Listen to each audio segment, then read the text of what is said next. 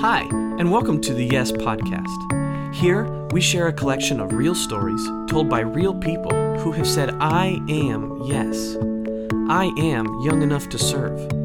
We hope these stories and the lessons in them encourage you and challenge you to get involved in kingdom work in your church, neighborhood, and life. Welcome to Yes. Hi, this is Judy Popinowick, and today I am doing this podcast from my new podcast office. So I just wanted to tell you a little bit about how this came to be. My husband Wes and I are empty nesters, and so I've been dabbling in podcasting, but to try and get everything set up and then put it all back in its little suitcase and get it out was tad bit of a hassle, like a sewing machine and other craft things. So I thought, wouldn't it be great if I had a designated place in our home that I could use just to have my podcasting stuff easily available and set out when I need it out? And alas, I came up with a great idea, I think. And that is my daughter's closet. So now that, again, we're empty nesters and she's not living here, it's like, oh man, I could use her office, or her closet. So I have transformed her closet, which has a view out, a tiny little view out to the gorgeous redwoods. So I'm in my new podcast office and I'm feeling pretty excited about that and very, very grateful. So today, welcome my first interview from my podcast office. Well, I am so excited today to introduce you to a friend that I have had for quite a few years. Linda, I cannot believe it. We met in college, and yes, I'm just thinking that was a few years ago, and today I went and looked at the yearbook. Linda, we met 46 years ago. Oh, my gosh. I know, right? I don't think I even want to know that. Yeah, sorry to start this on such a depressing note. I met Linda and her now husband, Fauzi, 46 years ago in college. And now, 46 years later, and it's just been so exciting to follow some of the journey where God has led you and Fauzi. Yes. And you've been married for how long? 45 years. I actually started at Bethany 47 years ago after our sophomore year. Fauzi and I got married. 45 years. So if you were going to offer some marital advice to young people, what would you say? Well, I probably would shock and surprise them, and this might be because of my years in Africa, but I think it's very important that young people understand that marriage is so much more than romance and a honeymoon in Hawaii and date night. It's actually a kind of a contract, and it's kind of a work agreement where each agrees to work to help the other succeed. Which means when the wife is sick, the husband cooks, and when the husband is sick, the wife drives the kids to school. And it's hard work and helping the other person's gifts flourish and just agreeing to be there for each other for the rest of your lives. And it is the most productive but most hard-working relationship you'll ever have. Oh. And it brings so much joy, so much blessing if you make someone else, help someone else to succeed and thrive and look good. I love that. That is so great and so true. I feel so blessed to have, I'm married to my best friend, and next week Wes and I will celebrate 35 years of marriage. So you have a few years on us. You guys got married as children, right? We were babies. So, Linda, can you tell us a little bit? I realize that there are a lot of things that you can't share as far as your work in Mali, West Africa, but share with us some of what you have accomplished there. Okay. Well, let me first say that even though we went as missionaries, God knew that we would be learning a lot. And for anybody who's contemplating short-term or long-term missions, I just want to warn them right off the top that when you enter a different culture, a different country, and a different language, you are initially going to be overwhelmed with everything seeming to be so different. I went and they were all speaking French in Bambara, and the weather was very hot and wet or very hot and dry. And I thought the food was weird at first, and then I learned to love it. And so I was going through all kinds of mind-blowing culture shock, cross-cultural experiences. And then I was learning that, there's a right way to sit and a wrong way. There's a right way to greet and a wrong way to address an elder. And I began to feel like an awkward teenager as I struggled to learn how to be normal in this new culture. Yeah, that had to be hard. Yeah, so feeling gauche, feeling awkward is a normal experience when you do cross-cultural ministry. I wanted to say that to anybody who's listening. Get over it. It's one of the prices you pay. It's a price that nobody in the churches in America see or understand, but you will understand. In Africa, it was so hot that I was only able to probably give 65 to 75% effort compared to how hard I can work in America. I accept it. It's a price I pay to be there. And I learned after a time that these cross-cultural issues were actually, comparatively to what my mission was, comparatively superficial. And I didn't want to get distracted with those or be on the defensive as I struggled to accommodate new cultures. Instead, I wanted to wake up on the offensive in an optimistic way, wake up every morning and say, God, I'm ready to speak into anybody's life who will listen. I'm ready to introduce Jesus to anybody who's open to that. Oh, Linda, so that's beautiful. It's an important step to take. That is so good, Linda. Wow, seriously, that is just absolutely wonderful. Just your whole mindset and everything. Because, sometimes I think we think of missionaries in other countries, we think of the work that they're doing and, maybe we see like a big picture, but that day-to-day, the nitty-gritty of life and how you're making this fit and tie into who you are, that's really special.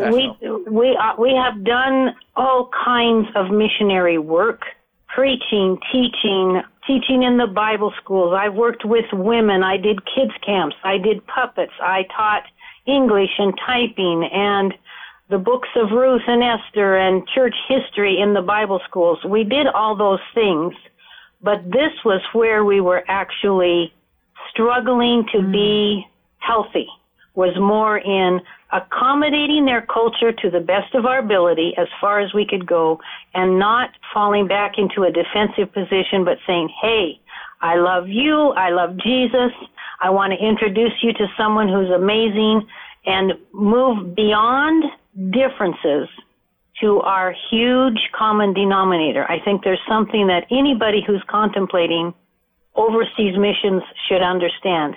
Do you mind if I share my idea of what our huge common denominator is with any other culture we go into? Please do. Okay. If you look at the Bible is entirely a book about relationships.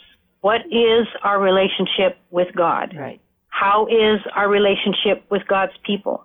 How do we relate to everybody else, including enemies?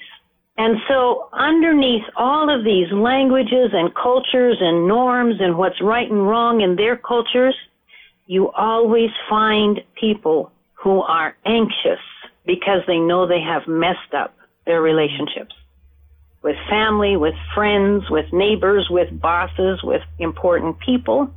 And some of them will admit they're not in good shape with God either. So that's where we come in. We may not do the best with language or with wearing African clothes or eating with our hands. We might not do that great.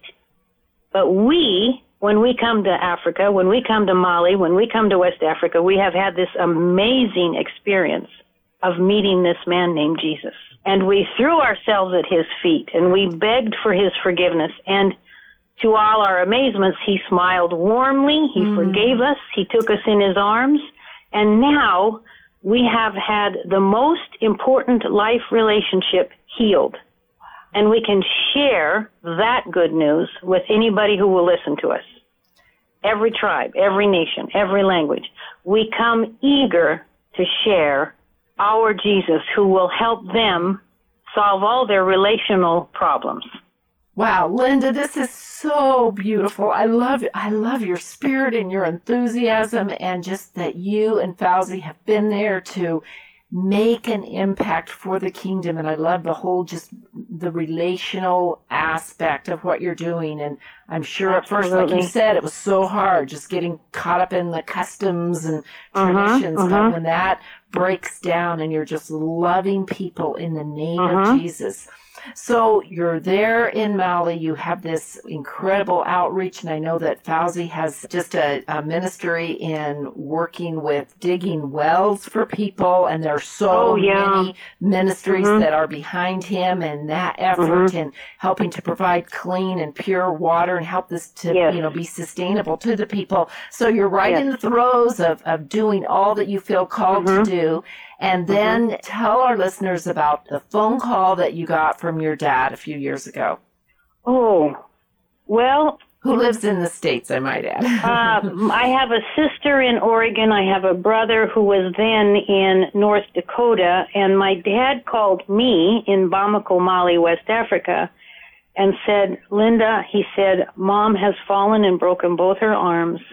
And he said, would you please come home and take care of us? And I said, I will be on a plane in 24 hours. I'll get there. So I was eager to come to their rescue. I had already planned to come home for shoulder surgery, which I postponed. And my husband totally espouses, he believes as strongly as I do, or more so, in families taking care of their elderly. And so he put me on a plane. He supported me wholeheartedly. And my decision to come was a bit unique in that we had circumstances on the mission field that had required us to step back from some of our routine activities, and everybody was scrambling to find new ways to serve in Mali. And I just felt like right then and there, God had said to me, this is your new ministry, Linda. It's caregiving. This is your new calling. It's a new season in your life. And I had my husband's blessing and encouragement, and I flew home to be with my dad. And I've been with Dad, and I was with them when Mom passed away, so I stayed on longer than intended. But the mission has worked with us, and I have 100% loved serving and caring for my father. I have such peace that this is God's will for my life right now.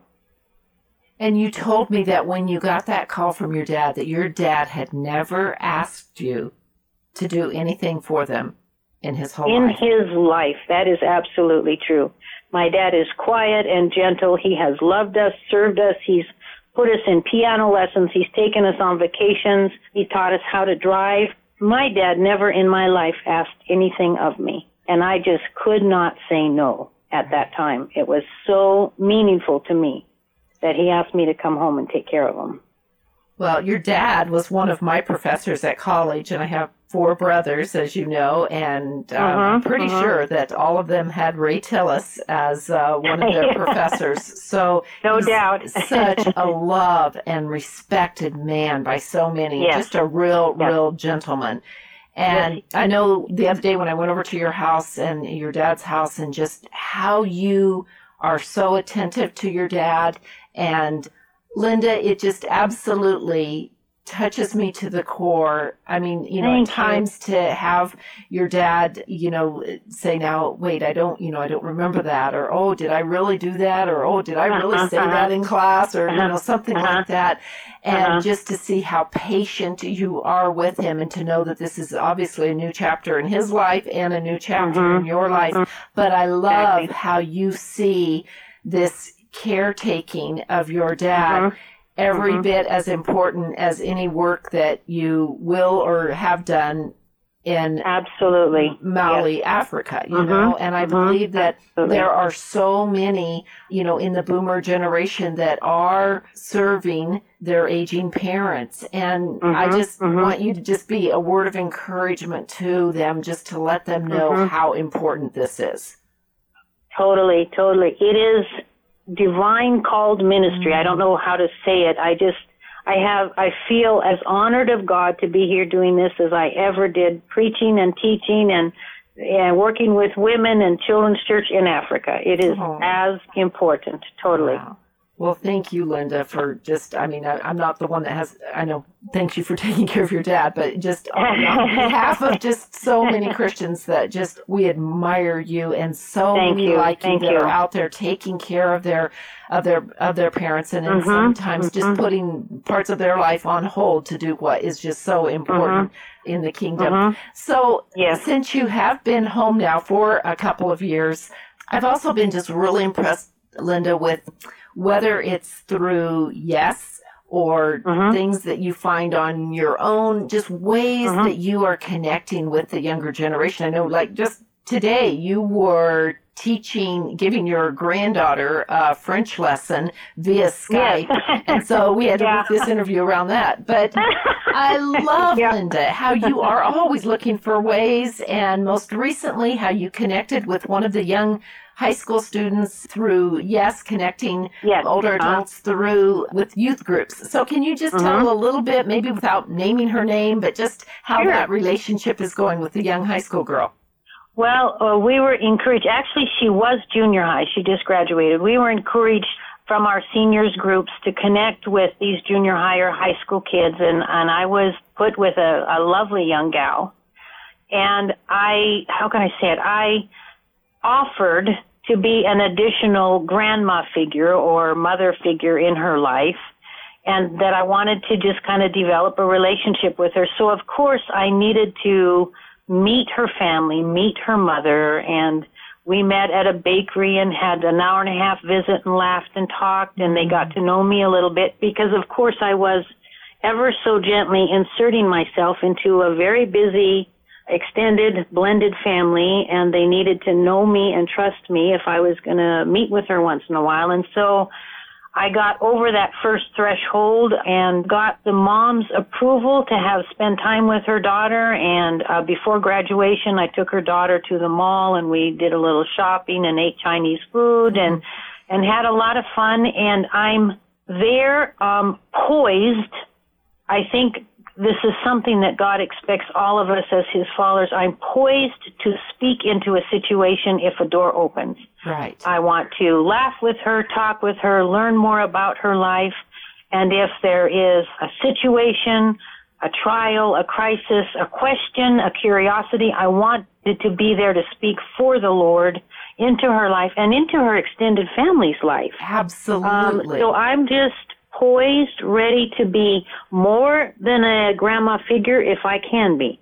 I have invited her to ask me questions, and I'm just trying to make it possible for her to lean on me or get to know me better. And in all of this, may she see Jesus in me. May she see strength and wisdom in me.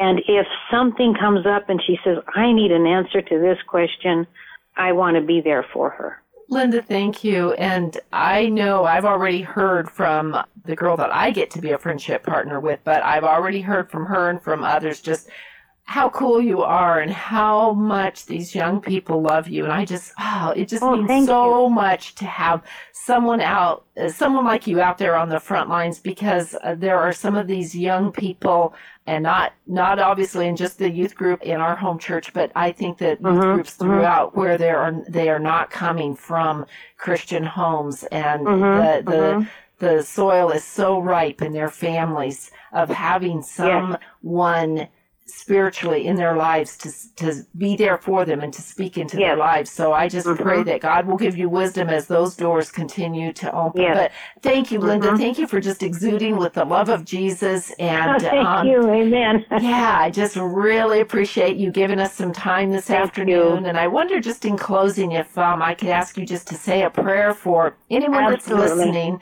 that God will just bless them, please. Absolutely. I would love to. Lord, I remember when I was little, I was timid, easily frightened, and self-conscious. But that didn't stop you from kindly and tenderly and steadily moving me into life and love and service. And that is your will for anybody and everybody who's listening to this podcast. You want to take all of us and our lives to flourish, and us to serve with the family of God, and to be a blessing and a help in the same way that you loved and blessed us. You want us to turn around and be a blessing to others. I pray that for everyone who's listening today, that they would say, I want to step up. I want to do something. I want to get involved. I want my hands and feet and heart and mouth to serve you, Lord, and to make a difference for the better in somebody's life. That's my prayer, Lord Jesus, today, for anybody and everybody listening. Thank you in Jesus' holy name. Amen. Amen. Thanks, Linda. I love you, friend. You're so welcome.